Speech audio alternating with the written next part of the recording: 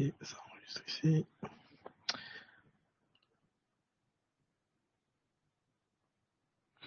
Ok, c'est parti. Bonjour, bonjour, bonsoir, bienvenue au Salon Crypto du mercredi 1er septembre 2021. Alors, comme d'habitude, on va faire un petit point sur le marché crypto.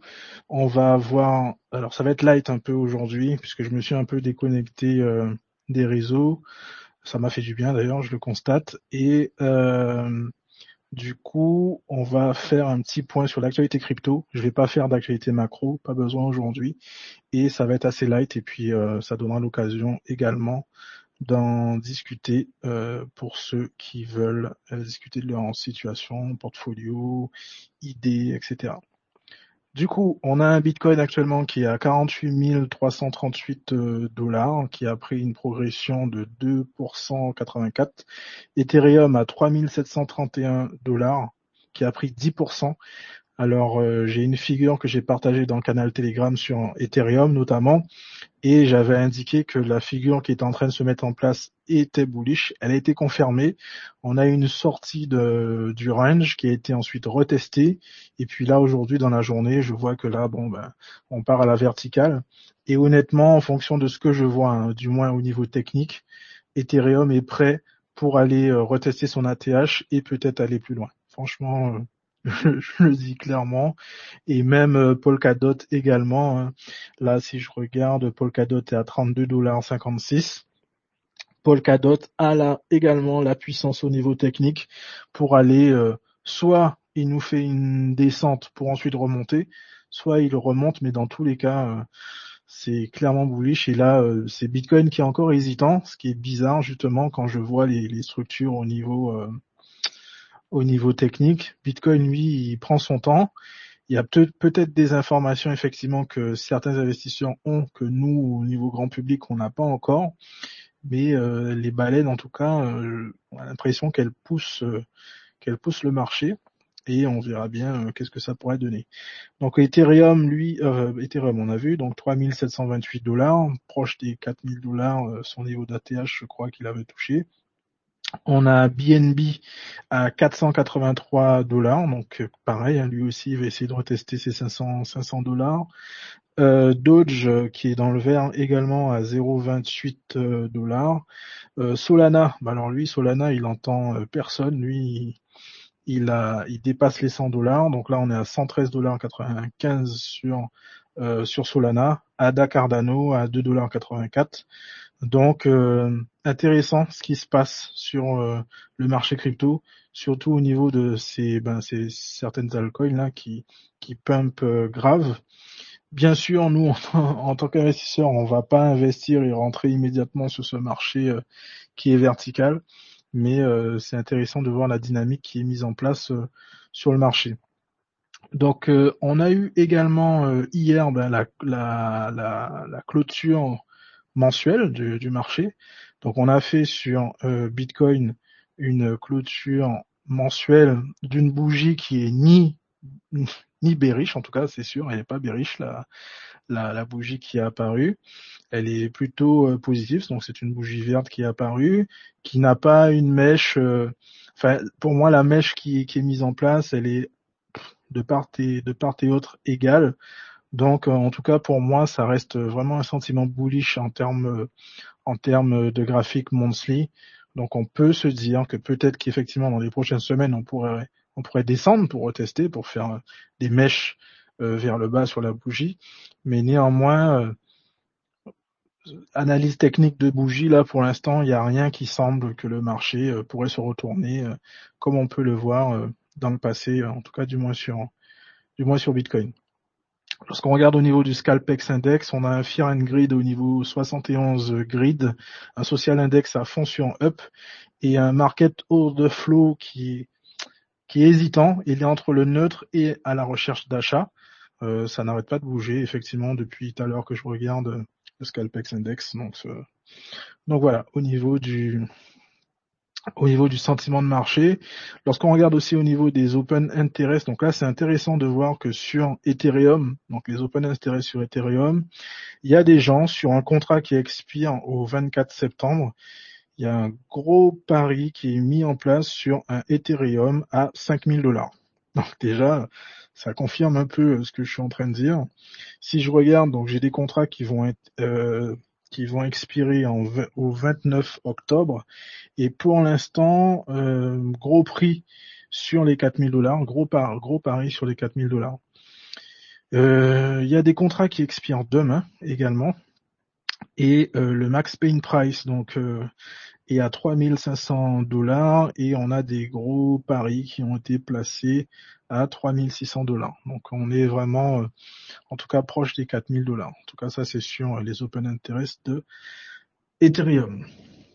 Si je reviens donc sur mes notes au niveau de l'actualité crypto, donc j'en avais déjà parlé, on a un bug du logiciel client d'Ethereum qui a été détecté, apparemment qui a été détecté suffisamment tôt pour que ça ne puisse pas impacter la blockchain ou le fonctionnement de la blockchain ou le piratage de la blockchain. Néanmoins, ça a fait que certains mineurs finalement ne minaient pas sur la blockchain Ethereum qu'on connaît, mais ça a créé en fait une division, donc qu'on appelle un fork, et du coup ils minaient sur sur une nouvelle blockchain qui avait été créée pendant ce laps de temps. Donc à suivre cette information au niveau de l'actualité. Donc moi je la suis. Pour l'instant, ce que je trouve bizarre, c'est qu'il n'y a pas grand monde qui en parle plus que ça. Ça n'a eu aucun impact sur le prix, en tout cas, puisqu'on ne fait que progresser, en tout cas sur Ethereum. On a fini par casser le range qu'il y avait sur Ethereum. Donc en tout cas, ce bug n'a eu pour l'instant aucun impact au niveau du prix. Ensuite, on a le président donc de la comment dire on a le président de la SEC, donc Securities and Exchange Commission des États-Unis, Gary Gensler, qui est intervenu virtuellement devant le Parlement européen afin de discuter notamment des nouvelles technologies financières qui font tomber les frontières. Et pour lui, ce monsieur, c'est encore l'occasion pour lui de parler des cryptos et notamment des nouvelles méthodes pour bloquer le blanchiment d'argent. Gary Gensler toujours qui a déclaré, alors ça c'était pas devant l'Europe mais devant un autre débat, qui a déclaré que les plateformes de trading de crypto-monnaies risquaient des problèmes de réglementation si elles ne coopéraient pas avec la SEC. Pour rappel, pendant que j'y suis, donc il y a la SEC qui est en procès avec Ripple. Et il y a un petit truc amusant que j'ai lu, c'est que Ripple dans son procès avec toute sa fanfare d'avocats, ils ont demandé en fait aux employés, puisque la SEC demandait aux employés de Ripple de fournir les preuves comme quoi ils détenaient des Ripple. Et en fait, Ripple, eux, de leur côté, ont demandé à la SEC que les employés de la SEC fournissent des preuves comme quoi qu'ils démontrent s'ils ont ou pas en possession des bitcoins ou des XRP. Donc on verra qu'est-ce que ça va donner. Pour l'instant, Ripple, au niveau technique, était en train de dessiner un M. J'avoue que j'ai pas encore regardé ce que ça donnait. Mais lundi, puisque lundi j'ai eu une séance de coaching, on analysait XRP et on voyait des M se dessiner, mais non confirmés parce qu'on n'était pas encore descendu plus bas que la ligne de coup. Donc je regarderai ça un peu plus tard et puis je partagerai mon avis encore sur Ripple dans le canal Telegram privé. Du coup, autre information, on a le projet Helium qui a le vent en poupe et qui a annoncé qu'ils ont déployé plus de 1500 hotspots au niveau mondial avec une forte concentration en Amérique du Nord et Amérique du Nord mais sur la côte est. Il y a également aussi dans la côte ouest et dans le centre américain il y a pas grand chose. Et aussi une forte concentration en Europe. Pour rappel, ou plutôt pour vous l'informer, puisque je crois qu'on n'en a jamais parlé, le projet en fait Helium, c'est un projet qui permet donc de miner entre guillemets de la crypto, une crypto qui s'appelle notamment HNT, en mettant en service un hotspot sur le réseau LoRaWAN. Pour ceux qui s'intéressent à la technologie, c'est dans le secteur de l'IoT, donc de Internet of Things. Généralement, c'est pour, par exemple, contrôler des bouches à incendie ou des véhicules, par exemple. C'est utilisé par certaines entreprises en France. Je sais qu'en France, le réseau LoRaWAN est exploité par Bouygues Telecom. Et du coup, en gros, vous achetez un hotspot, vous le mettez chez vous, et en gros, vous touchez des cryptos de manière journalière en fonction de qui s'est connecté sur votre borne, est-ce que votre borne a fait un relais, etc. Et justement, il y en a qui gagnent en ce moment pas mal d'argent. Ils se font entre 30 et 50 dollars de ce que j'ai pu voir sur Internet avec une petite borne en plus. Et du coup, ça crée justement un engouement autour de ces bornes, puisque si aujourd'hui vous voulez acheter une borne, les commandes sont très longues, vous pouvez attendre plus de 6 mois. Moi, je voulais faire un test, mais je m'étais renseigné, ouais, ça prenait vraiment trop de temps, et je me demandais est-ce que ça valait le coup, puisque le temps d'attendre, peut-être que lorsque je recevrai la borne, ce serait pas efficace, sachant en plus, moi je suis en Guyane, donc je serais le seul couillon à miner à miner cette crypto et voilà. Donc en tout cas, ça, pour ceux qui sont dans les grandes villes, en métropole, en France, etc. ou au Canada, ça pourrait être intéressant pour vous. Je suis dans un groupe canadien et je vois effectivement que ils utilisent beaucoup ça. Donc en gros, les gens, ils achètent les bornes 300-400 dollars et elles sont remises en vente. C'est-à-dire dès qu'ils en ont, ils en commandent plusieurs. Dès que ça arrive en stock, enfin c'est pas vraiment du stock, c'est de la précommande, et ils revendent ça 2000 dollars, 2000 euros une fois que c'est arrivé. Donc c'est vraiment hallucinant et le pire c'est qu'il y a vraiment des acheteurs qui achètent ces bornes-là à ce prix-là pour pouvoir miner entre guillemets, je dis miner parce que pour moi c'est pas vraiment du minage, mais voilà. Après il y a aussi quelque chose d'intéressant, c'est que le projet Helium ils ont prévu de lancer justement du minage sur le réseau 5G. Et donc ça pourrait être également intéressant par la suite. Donc en tout cas, c'est projet en surveillance pour moi. Au niveau technique, c'est clair, moi je j'achèterai pas de HNT pour l'instant, parce que si vous regardez, le truc il est complètement parabolique là. Ensuite, information non confirmée, mais Twitter serait en train de tester une fonctionnalité de pourboire en Bitcoin. Donc ça, c'est selon une information qui a été rapportée par MacRumors, un site internet qui parle de rumeurs. Donc là, on est clairement dans un système de buy de rumeurs, sell de news. Donc en gros, Bitcoin, ben, c'est peut-être le moment, si on fait du trading de news, ben, de mettre un peu d'argent sur Bitcoin et de vendre lorsque l'information sera confirmée. Mais voilà, donc selon le rapport, Twitter travaille également en collaboration avec l'équipe de Lightning Networks, donc toujours dans le fonctionnement de Bitcoin, pour que les transferts soient effectués de manière plus rapide. Autre information, donc la fondation Dogecoin, elle avertit en fait les nouveaux arrivants dans l'espace crypto pour leur informer que le projet Dogecoin 2.0 n'est en aucun cas affilié au projet Dogecoin. Donc voilà, donc si jamais vous voyez Dogecoin 2.0, vous voulez acheter du Dogecoin, faites attention, ce n'est pas du tout le projet initial Dogecoin. Ensuite, j'ai deux autres informations à partager avec vous, notamment une concernant Coinbase et aussi concernant la sécurité. J'en avais parlé la semaine dernière, il me semble, sur le fait qu'il y avait des plaintes, et d'ailleurs il y avait une information, je crois que c'était aussi NBC qui en parlait, il y avait des plaintes sur le service client de Coinbase parce que certaines personnes se seraient fait, en gros, vider leur compte. Donc j'en profite encore une fois parce que je sais que j'ai parlé de cette information, mais je crois que je l'ai vu ce matin dans une vidéo, je crois que c'était Cryptomatrix qui en parlait. Il parlait effectivement du fait que des comptes Coinbase se font vider. Donc il faut faire attention parce que je l'avais toujours dit, même si vous avez la double authentification sur Coinbase, si votre double authentification est faite avec le fait de recevoir un SMS, il faut savoir que ce n'est pas une manière sécurisée de faire du 2FA. On a un fonctionnement qui s'appelle le SIM swapping, où en fait, ben, le pirate va contacter votre opérateur et va demander un changement de carte SIM. S'il a par exemple réussi à avoir des informations personnelles pour prouver que ce serait vous, par exemple. Et du coup, dès qu'il reçoit la nouvelle SIM, il fait le SIM swapping et c'est lui qui reçoit le code d'authentification. Et du coup, eh ben voilà, il accède à votre compte et puis il vide tout. Donc, systématiquement, Coinbase, toutes les plateformes, et là je le répète, toutes les plateformes crypto, 2FA, Google Authentificator ou OTI. Enfin, moi j'utilise OTI, mais pour ceux qui connaissent, ou qui utilisent déjà Google Authentificator, utilisez ça. Enfin, c'est une des méthodes les plus sécurisées pour en protéger votre compte. Ensuite, vous avez des niveaux plus hauts, hein. Par exemple, vous avez la YubiKey, qui est une clé USB ou que vous devez appuyer pour valider l'opération. Donc ça, c'est encore un niveau encore plus élevé.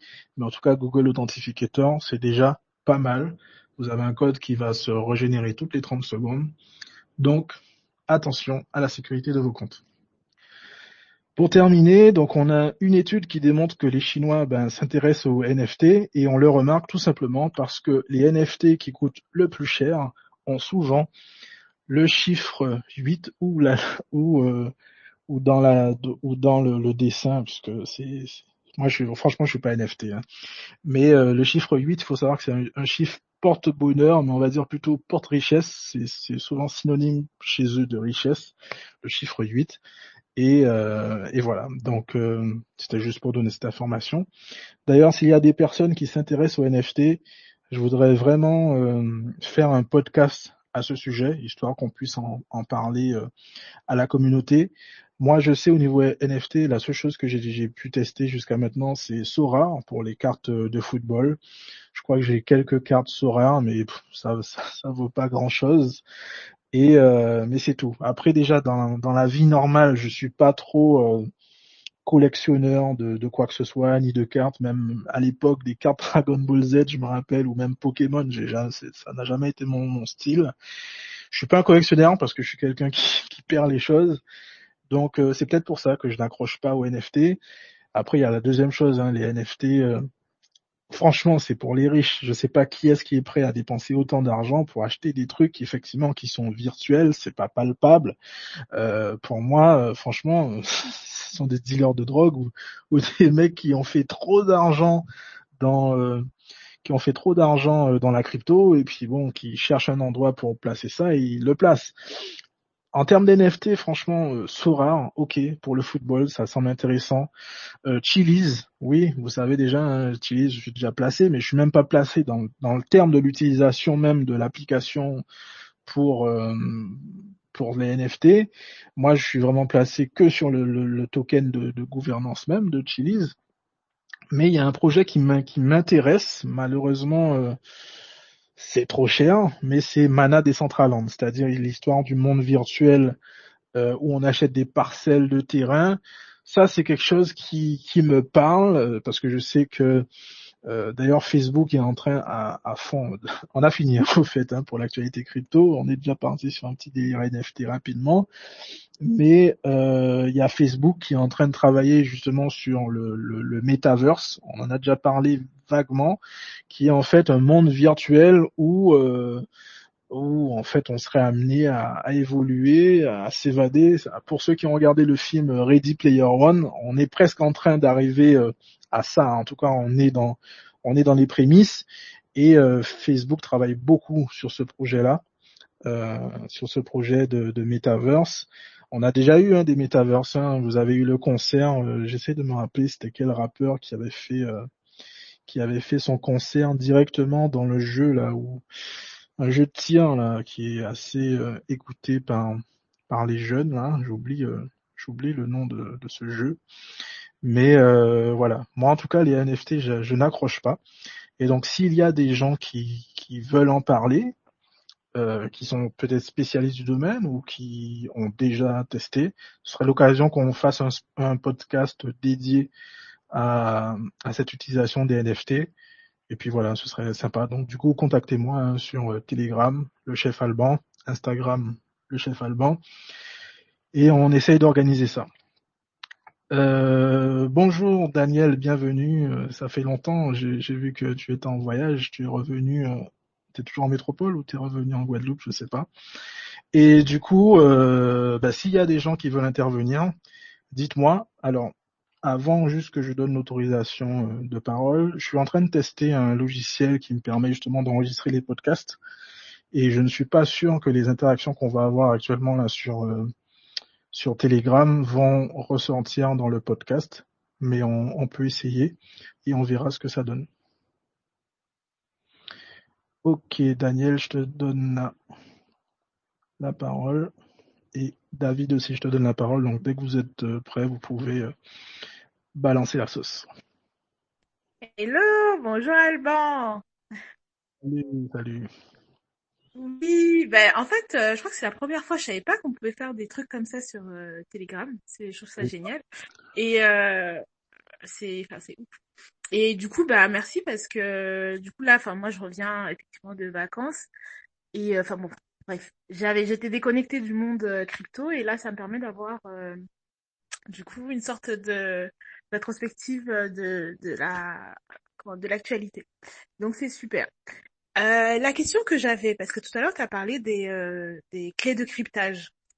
Justement, en fait, j'ai changé de téléphone et j'ai pas pu faire la mutation enfin, de mon téléphone. Le téléphone, il chargeait pas, donc il s'est éteint. Du coup, j'ai changé de téléphone. J'ai perdu les données qu'il y avait dans l'autre téléphone où j'avais enregistré, du coup, l'application dont tu as parlé, là, par rapport à Coinbase, pour l'authentification sur Coinbase. Du coup, est-ce que tu peux me rappeler? Hein. C'était aussi l'application? Ouais, voilà, je crois que c'était ça, mais j'avais oublié le nom. Mais du coup, en fait, la question aussi, c'est comment je fais pour genre me reconnecter, etc., etc., sachant que bah du coup mon Coinbase est bloqué parce que j'étais sur OTI et que Mhm. ben en fait j'ai plus rien. C'est-à-dire là, si je dois rentrer, enfin comment je fais en fait? Ok.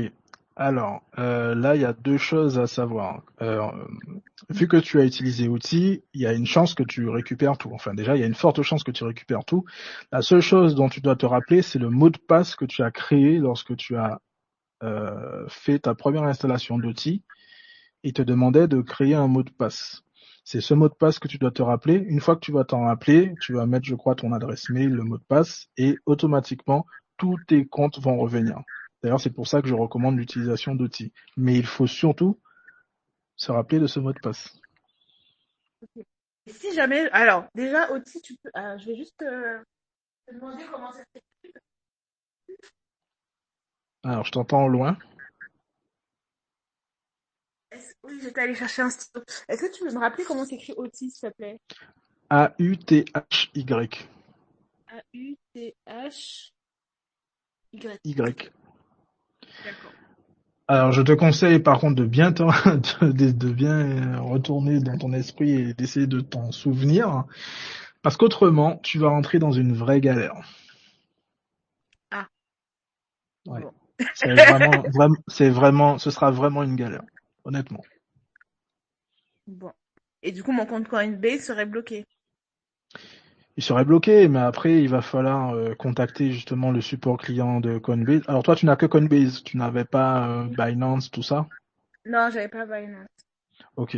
Bon, déjà, ça va. Si tu n'avais qu'un compte ou que Coinbase, ça va, parce que sinon, tu es obligé de contacter chaque plateforme pour expliquer que tu as perdu ton téléphone. Ensuite, ils vont devoir te demander des preuves déjà d'identité et ensuite des preuves de transaction. Moi, j'ai déjà eu cette expérience, hein, je l'ai eu avec Kraken, où avant j'étais sur Google Authentificator. J'avais pas cette notion de synchronisation. Un peu comme toi, j'ai dû changer de téléphone, mais j'avais carrément oublié de récupérer mes clés Google Authentificator. Et du coup, je suis resté bloqué. Donc j'ai dû contacter Kraken en l'occurrence. Moi, c'était pas mon cas. Donc preuve d'identité, preuve, enfin plusieurs pièces d'identité déjà à donner, preuve de dernière connexion à peu près, donner à peu près le jour de la dernière connexion. Après ils vont demander aussi des preuves, par exemple des dernières transactions, quel était le montant qui a été déposé ou quel était le montant qui a été retiré, et quelle était par exemple la dernière crypto que vous avez acheté que tu as acheté sur la plateforme. Donc c'est pour ça que je dis c'est assez embêtant parce qu'il va falloir déjà retrouver toutes ces petites informations. Ok. Voilà. Ok, bah Après, j'espère bon, que le niveau ouais, essaye déjà de sera te pas le niveau d'un. souvenir de ça. Si tu as un souci, on passe en privé un peu, enfin un autre jour, parce que là après j'ai autre chose à faire, mais on peut regarder ça après, on se fait un petit zoom rapide. Super, merci. Ok. Alors David, tu m'avais envoyé un message tout à l'heure. Bon, je l'ai écouté rapidement, mais si tu veux intervenir, vas-y. Yes, excuse-moi. Ouais, non, je t'envoie un message te disant en fait que finalement là, vu que on est sur des positions un peu qu'on va garder là sur du long terme, j'avais tout passé en stacking, tout à passe en stacking et en épargne. Donc c'était pour savoir quel était ton point de vue par rapport à ça. Mince, il faut que je remette le micro. Alors, je suis tout à fait d'accord sur le point de tout mettre en épargne. C'est-à-dire tout mettre en épargne. Tu n'as rien vendu, tu as laissé ton Bitcoin, enfin, toutes tes cryptos, tu les as laissés, tu les as juste mis en épargne. C'est ça, on est d'accord? Ouais, c'est ça, c'est ça, c'est ça. Ok. Moi, je suis tout à fait d'accord à 100% avec ce que tu as fait. Moi, c'est un peu ce que je fais. En tout cas, pour toutes les cryptos qui sont éligibles à l'épargne ou au stacking sur Binance, en tout cas, je le fais. Parce que justement, je suis dans une phase où effectivement, je cherche mon opportunité. Un instant, hein, je fais juste un truc rapidement.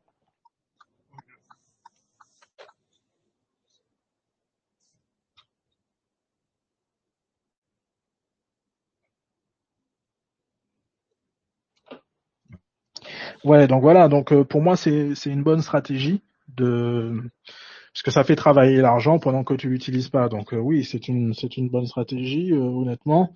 Moi après moi je fais toujours mon DCA, hein, c'est-à-dire bon, je fais mon DCA mensuel Bitcoin Ethereum et là en ce moment, comme j'ai déjà expliqué je crois la semaine dernière, juste sur Polkadot, je j'augmente mon bac. Donc dès que j'ai un peu de sous, je mets une partie dessus pour augmenter le bac de Polkadot parce que j'ai un sentiment bullish sur mon Polkadot.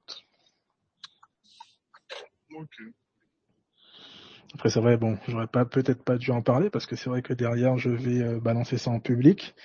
Donc je rappelle, encore avertissement, ce sont mes actions et pas des conseils en investissement.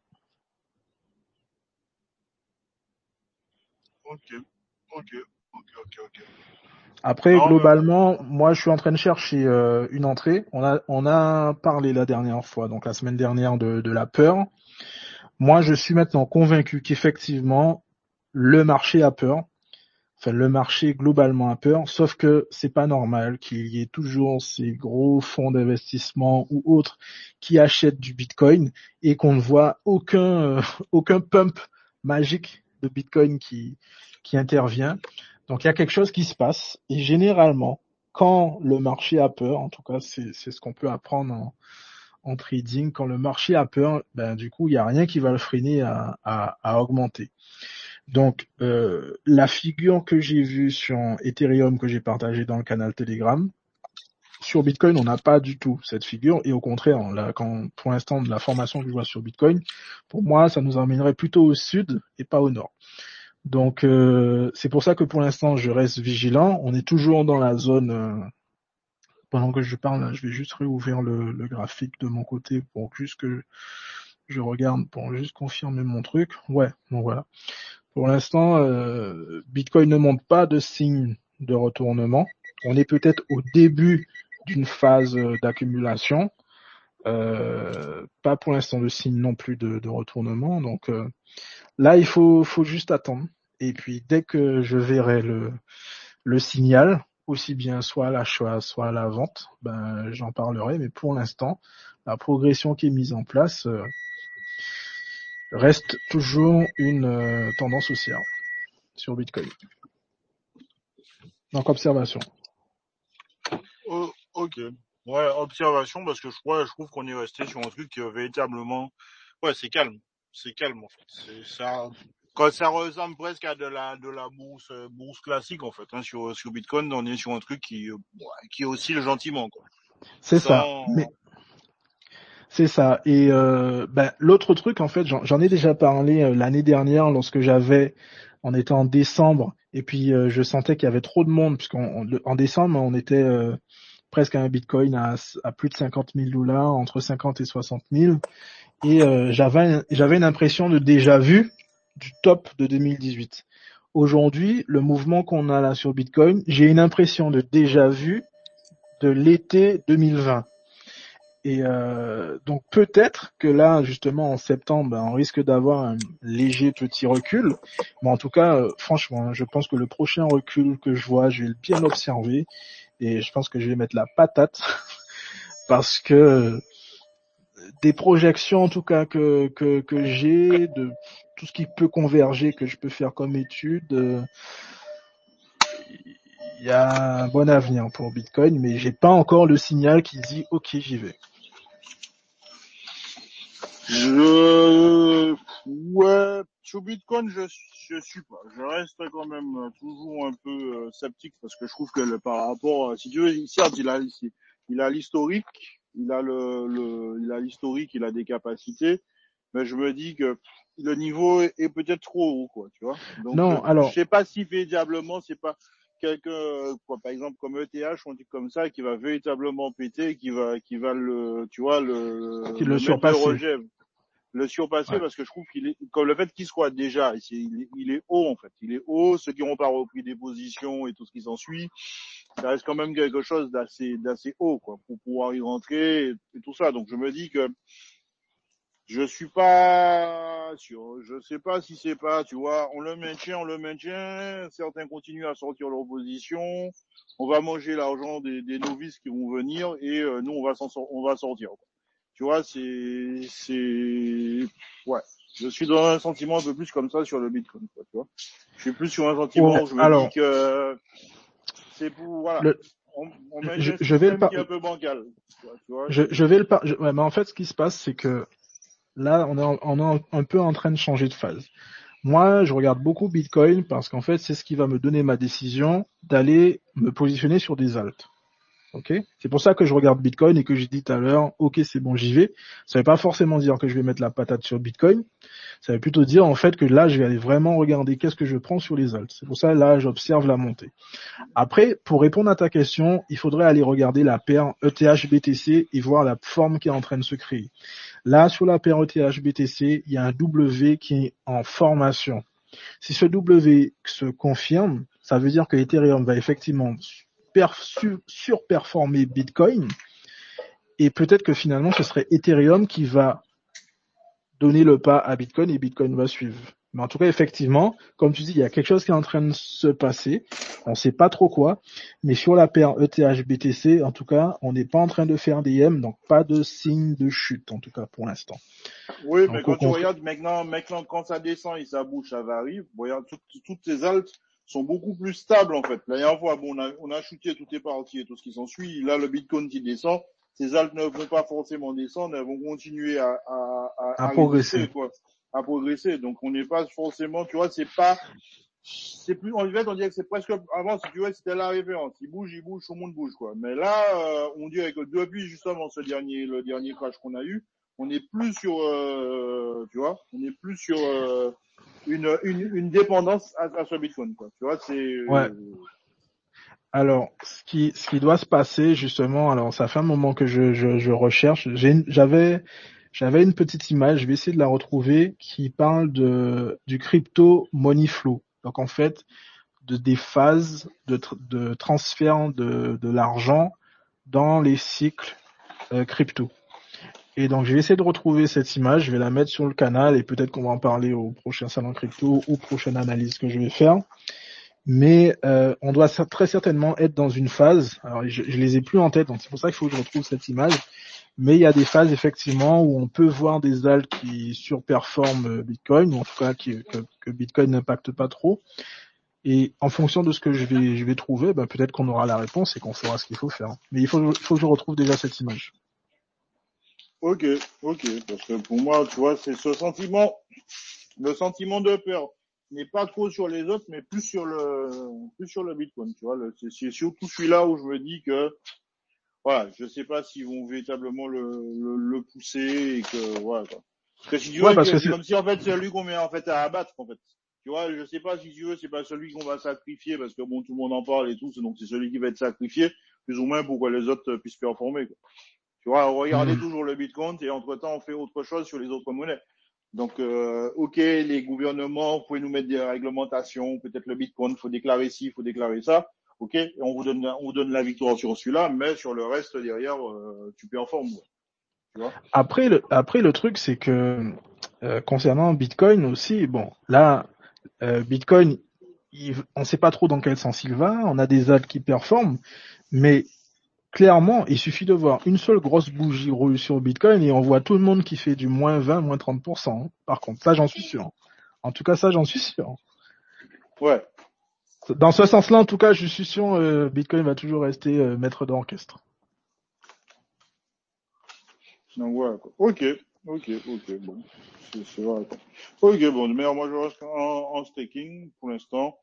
Pas d'investissement, pas d'investissement nouveau pour moi en ce moment. Je reste en position d'attente, quoi. D'attente, de voir justement une baisse où ça devient rouge, où tout le monde va péter, et Ouais, là et remettre là un tu coup, quoi. rentres. Voilà, c'est ça. Voilà. Ben, je suis Mais dans le... voilà. Mais de côté un peu, qu'au moment où ça va recouler au sang, mettre un coup. Mais pas, à l'heure actuelle, non, parce que c'était pas, voilà, quoi. Ben voilà, c'est ça. Moi, je suis dans la même position, c'est-à-dire que bon, le premier plan était de récupérer du cash. Il faut savoir qu'entre temps, moi, j'ai déjà récupéré une bonne partie du cash. Il y a juste un Ouais. peu quelques cryptos que là, j'attends encore un peu de voir ce que ça donne pour récupérer. Mais j'ai déjà récupéré une bonne partie. C'est vrai que j'avais pris quelques entrées que j'avais partagées, mais là, effectivement, là, j'attends. Là, j'ai du cash qui attend et j'attends le Benson. Ouais, voilà, quoi. Parce que moi, je me suis, comme les ouais, on avait vu, hein, donc ceux qui étaient un peu, des âges un peu, bon, sans véritablement, sans appui. Donc celle-là, une fois que c'était véritablement, soit bénéfice ou, une fois que j'ai repris l'équilibre, on s'en débarrasse, tu vois, parce que bon, je me dis, bon, ça n'avait Mhm. pas forcément d'intérêt. Et justement, ouais, le tout, c'est de récupérer du cash pour mettre, pour préparer la future rentrée. C'est ça. Après, moi, j'ai aussi autre chose que je suis en train de surveiller. J'en avais parlé lors d'une vidéo d'analyse, mais moi, je surveille aussi le graphique de la capitalisation boursière totale des cryptos. Là, pour l'instant, je veux pas qu'elle en fait dessine un M. Là, on est par exemple à 2,7 trillions. Je voudrais qu'on remonte à aller entre 2,4 2,6 pour ne pas justement faire ce M et qu'il puisse continuer sa progression, retourner. Au niveau visuellement, il est en train à peu près de faire ce que Ethereum fait, hein, ce graphique-là. Du coup, voilà, c'est ça aussi qui me freine un peu parce qu'il suffit juste qu'on fasse un M sur la capitalisation boursière totale et ça veut dire ok c'est bon les altes bientôt ça vaudra rien. Donc je surveille ça aussi. Ouais, parce que je pense que justement, il y a un peu le fait que ça soit en fait médiatisé maintenant pas mal, tu vois, et que finalement ils te donnent accès, tout le monde a un plus ou moins accès et tout ce qui s'ensuit, ça fait que tu as des sous qui rentrent au final, quoi. Mais Tu as des sous qui rentrent. je me pose la question de la médiatisation. Est-ce qu'on est sûr vraiment que Bitcoin est médiatisé? Tu vois ça? Alors faut dire que moi je regarde plus trop la télévision par rapport au corona, mais je sais pas du coup est-ce que les médias mainstream en parlent? Ben, ils en parlent surtout pour dire par rapport là quand il y avait les pics, ils en ont parlé et Mais depuis non. depuis, après, quand c'est redescendu, si tu as les grosses infos, quand tu as par exemple le Visa qui te dit que maintenant tu pourras commencer à en parler, donc tu as après sur le canal spécialisé qui te font spécial économie et tout ce qui en suit, à ce moment-là, ils t'en parlent. En fait, ils t'en parlent comme, en fait, ils parlent en fait de notre population, c'est-à-dire les petits boursicoteurs et tout ce qui s'ensuit, qui sont là, qui commencent à véritablement peser dans le marché et qui commencent à rentrer en plus dans la crypto. Donc ils en parlent en fait. Ils en parlent du quotient et je pense au niveau des banques et tout ça, je pense que ça c'est quelque chose qui va venir quoi. Et même Jean-Claude pour Jean-Claude là que tu connais, tu vois, lui qui est Mhm. sur des gros portefeuilles en gestion d'affaires, on commence à lui dire est-ce que ça l'intéresse ou pas quoi, tu vois. Ouais ouais. Donc je me dis c'est Ok. plus neutre quoi, c'est plus neutre quoi. Avant ça restait un truc où la grosse question, en fait, pour lui, de ce qui se racontait, c'est que tu pouvais pas sortir tes sous. Tu vois? C'est pour Mhm. lui, c'était ça le gros problème. C'est-à-dire que si tu avais des sous, du virtuel, des trucs, mais que cet argent-là, si tu en avais besoin, tu pouvais pas le récupérer. Tu vois? Ouais. Et une fois que cette image-là a été cassée voilà, que si tu peux récupérer tes sous, tu as moyen de l'utiliser, que tu as la carte bancaire, que tu as ci, que tu as ça, là, la position commence à changer, tu vois. D'accord, ouais, je vois, ouais. Pour eux, en fait, si tu veux, la première peur était de leur dire, ouais, c'est ok, ça reste virtuel, mais tu peux rien faire avec. Si tu veux, tu n'as pas d'équivalence. Tu peux rien acheter avec ça, tu peux rien faire, voilà, quoi. Ça te sert à rien, quoi. En gros, tu as, certes, mais si tu veux, tu peux pas l'utiliser, tu peux rien faire, tu Ouais, peux pas et t'acheter voilà, ouais. une baguette avec, quoi, tu vois. Et du Et du coup, coup, là, maintenant le que fait de tu as, rentrer à concret, ouais, avec les cartes bancaires, tout ça, et qu'en plus on montre qu'il y a de la liquidité derrière, ça brise cette petite barrière. voilà, ça abrite cette petite barrière de se dire que, bon, voilà, quoi. De se dire que, bon, ben, les petits qui ont commencé à avoir un peu de sous, tu vois, ça lui brise un peu cette barrière de se dire, ouais, finalement, c'est pas que des conneries de geeks et tout ce qui s'ensuit, ça devient quelque chose d'un peu plus raisonnable. Ok, Donc, ok. voilà, De quoi.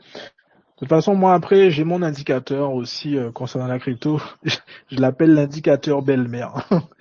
C'est-à-dire que tant que ma belle-mère ne me parle pas de Bitcoin, c'est que ça va encore.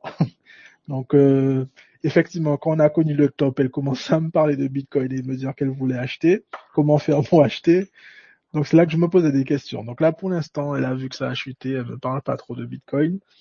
Donc, pour... Ouais, mais moi, pas moi. Moi, j'ai commencé, moi, c'est différent, quoi. Moi, chez maman, quoi. Et maman me dit, Ouais, ouais, faudrait que tu commences à me mettre une histoire de 200 euros tous les mois dans ça, et voilà, quoi. Que tu commences ok. à t'occuper de me mettre un truc en place, quoi, tu vois. Mais peut-être Donc, parce qu'elle sait que... Ouais, ouais, ok. Ouais, je vois ce que tu veux dire. Peut-être parce qu'elle sait que t'es dedans. Bon, après, j'allais dire moi aussi, c'est vrai que c'est le cas. non, non, mais moi, non, même pas, même pas, même pas, Mm, même pas plus que ça, tu vois. Bon, je lui ai dit, ouais, les ouvertures de compte, deux, trois trucs, tu vois. Et mhm. finalement, elle, ouais, je mis ça à la poste, ça fait pas grand-chose. Donc, bon, à la limite, si tu me mets un petit truc comme ça et que ça peut, voilà, ça peut tourner, Ouais. pourquoi pas, sans véritablement te dire qu'elle va s'en intéresser.